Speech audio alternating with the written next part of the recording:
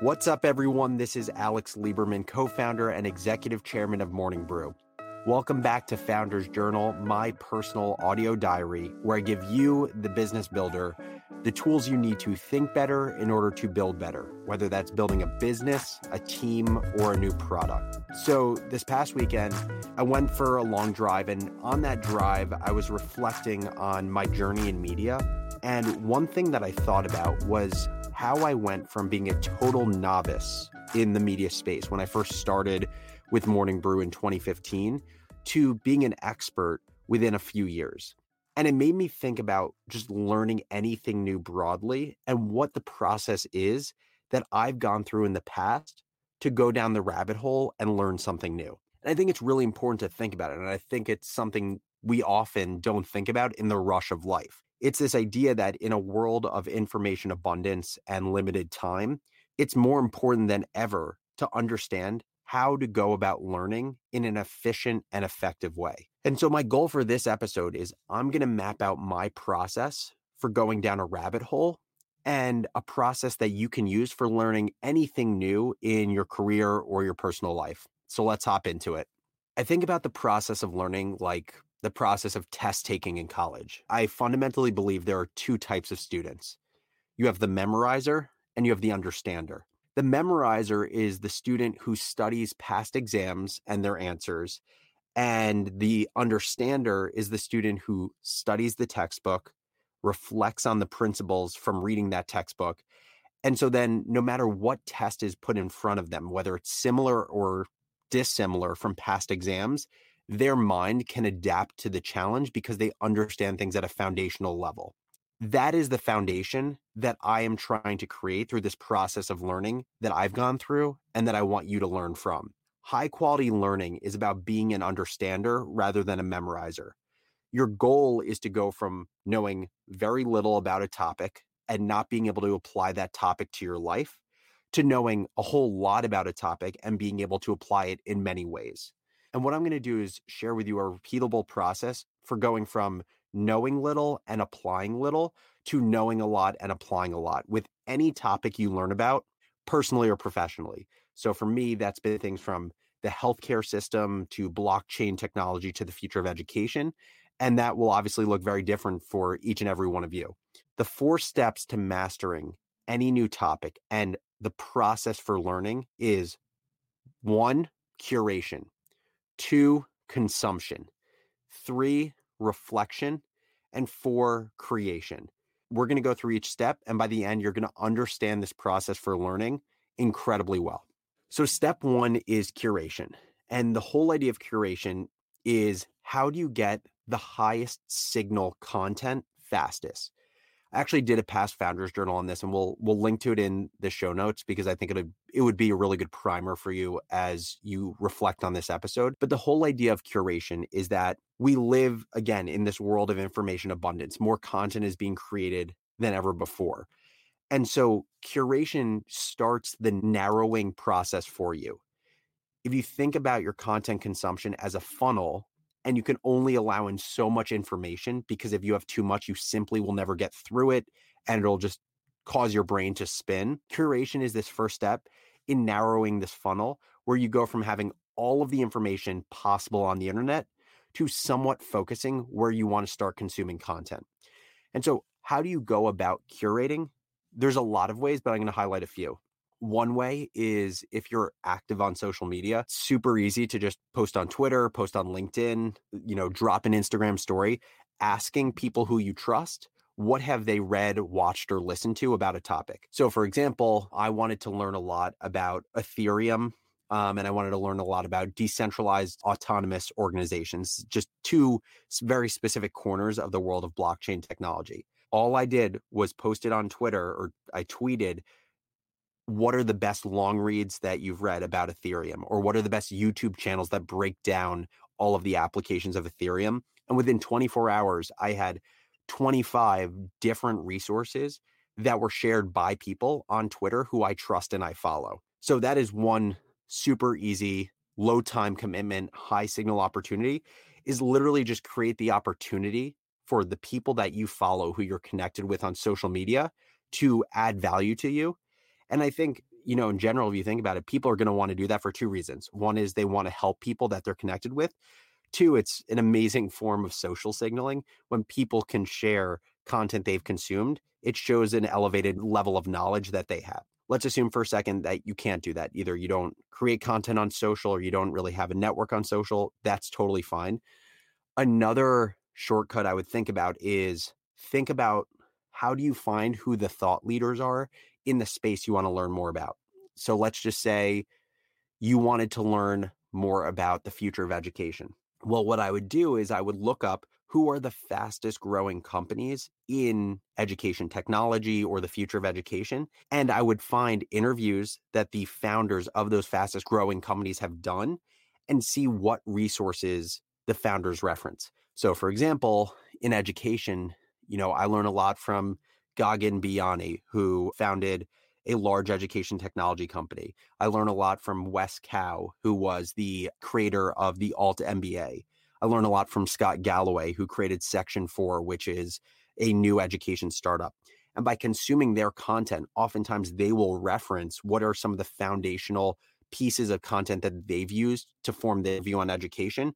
I'll just go back and consume the exact content that they consumed. The final way to do this is rather than using social media, rather than looking up fast-growing companies in a space you want to learn more about, the other way is just referencing past experience.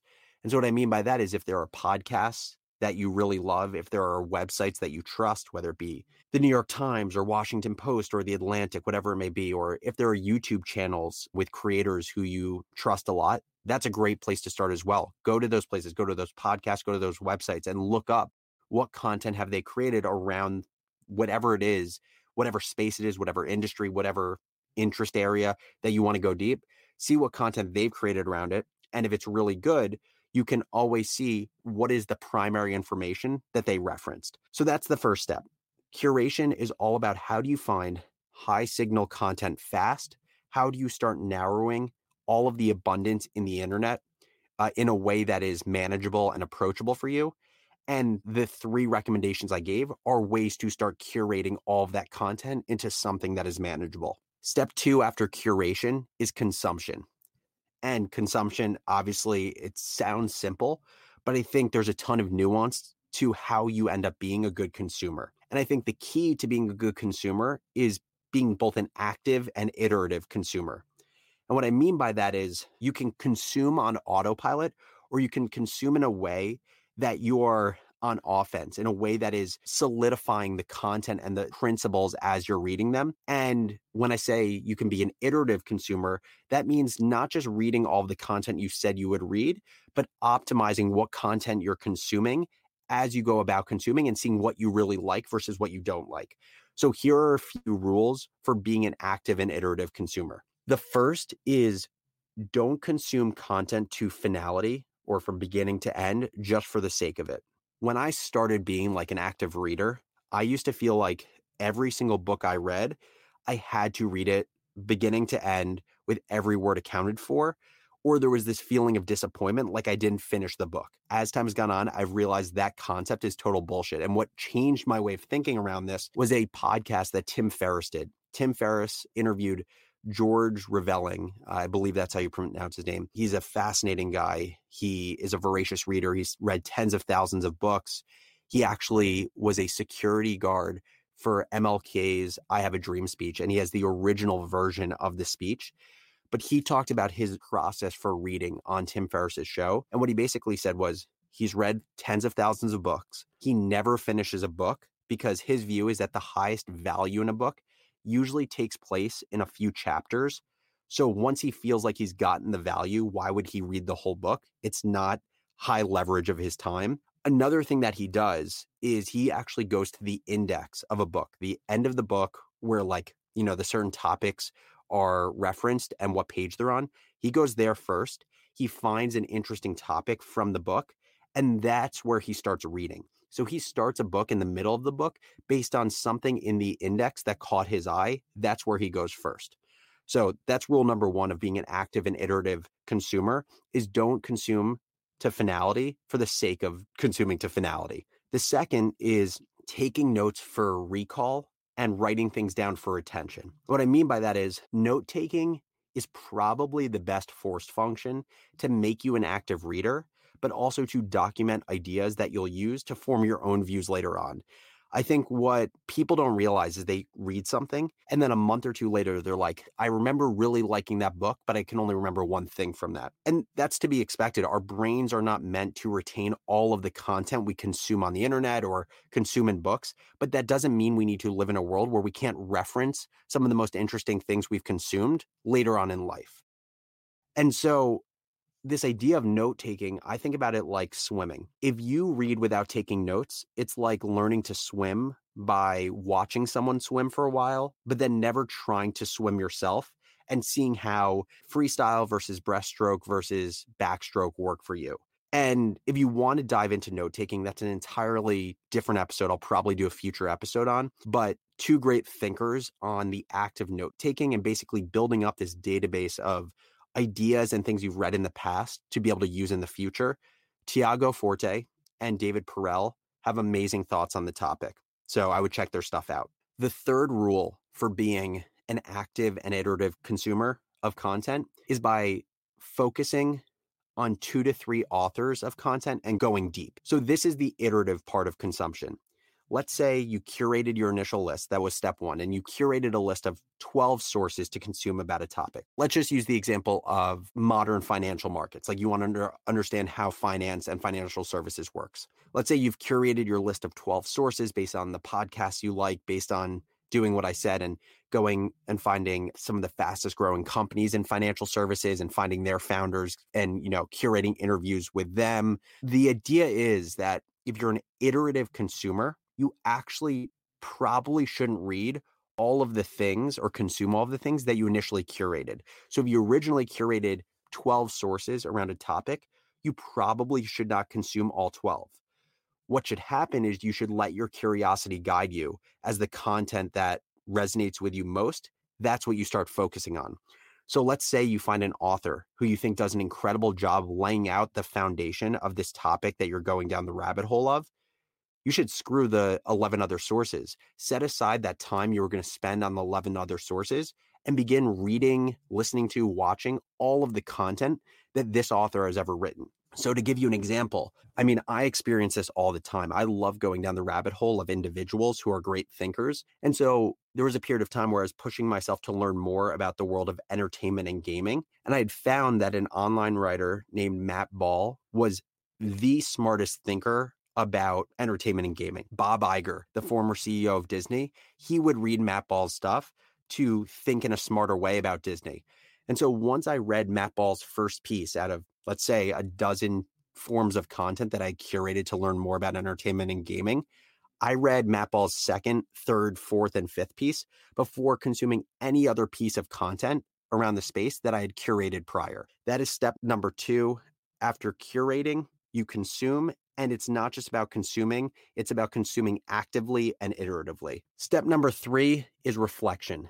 Reflection is the number one most important step in learning. It is the bridge between consuming content and applying content in your life. If you want to form new ideas, if you want to form new points of view, you have to give yourself the time and space to reflect. And I think this is the step that people mess up most often. I just want to reiterate this. Reflection is the number one most important step in learning. And I think there's a few ways that you can reflect. The first way is solo reflection. So this is a process where, using the Matt Ball example, I read his essay and then I write down thoughts that I have after reading his essay. Maybe I write down questions that I would want to pose to him. Maybe I share my own points of view that I don't necessarily buy or that I didn't think he explained well. So literally just this act of wrestling with what I just read by myself, either in my head or on a notebook or recording it, that's solo reflection. Then you have peer reflection, which is where you literally just have a conversation with anyone willing to listen. Even if I read Matt Ball's stuff,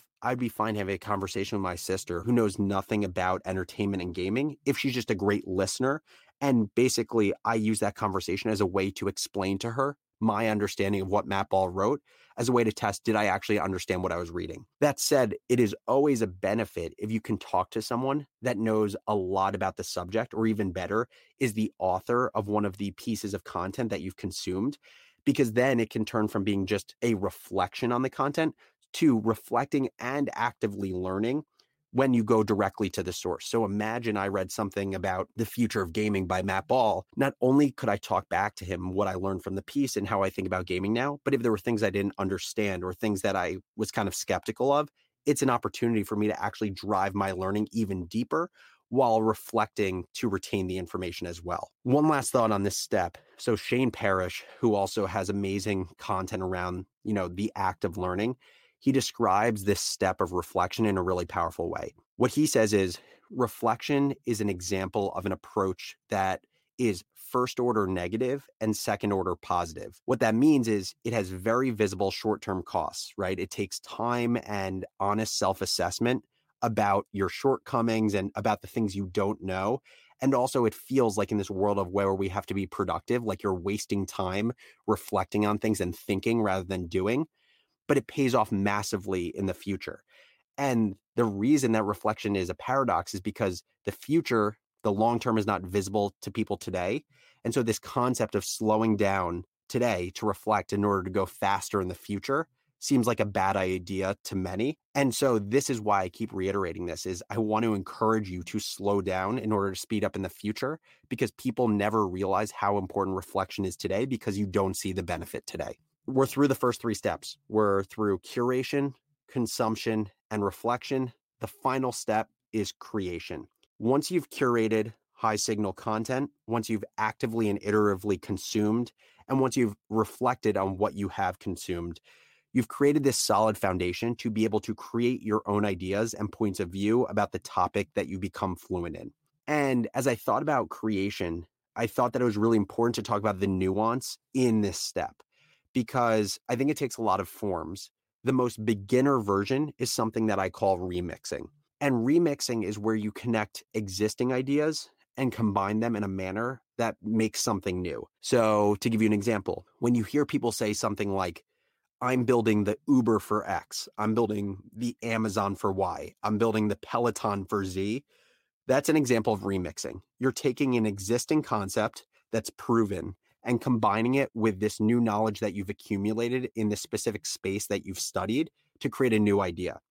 Remixing isn't a bad thing, but it is what I would call the simplest form of creation. Then at the other side of the spectrum for creation is like true original creation, which is more about creating totally new ideas, totally new markets that have never been made before. So an example that I think of here is Airbnb. If Airbnb's founders said, we want to create Marriott for millennials, that would have been a remixed idea like what I just described. And it probably would have had limited opportunity because it's, I would say, low-hanging fruit. It's a relatively easy idea. It's not an entirely new market. But instead, what the founders of Airbnb said was, we want to create something where staying with strangers in their homes is not only accepted, but could be an entirely new category of housing and living. And so that's what Airbnb was. It was true original creation, not just remixing. And that's the 4-step process for learning anything new. Step 1, curation. Step 2, consumption. Step 3, reflection. And step 4, creation. I would love for you to reflect on this process on your own time and then let me know if you have any questions. It is so important that you understand this, because it can literally act as the foundation to accelerate your ability to learn for the rest of your career. Separately, I want to hear from you all. This community over the last few months has been incredible, from engaging with me on social to sending questions and thoughts to sharing the podcast with coworkers, family, friends, etc. And as this thing gets bigger, my goal is to make sure that I'm talking about the aspects of building businesses that are most valuable to you. So what I would love for you to do is shoot me an email at alex@morningbrew.com. That's alex@morningbrew.com with any ideas you have of future episodes that you want to hear me talk about, or just any other thoughts you have for this show as we continue to grow it. This thing is growing like a rocket ship, and I want to make sure it's always about the audience, no matter how big we get. With that, would love to hear from you. And as always, thanks so much for listening, and I'll catch you next episode. Take your business further with the smart and flexible American Express Business Gold Card. It offers flexible spending capacity that adapts to your business. You can also earn up to $395 in annual statement credits on eligible purchases at select business merchants. That's the powerful backing of American Express. Terms apply. Learn more at americanexpress.com/business gold card.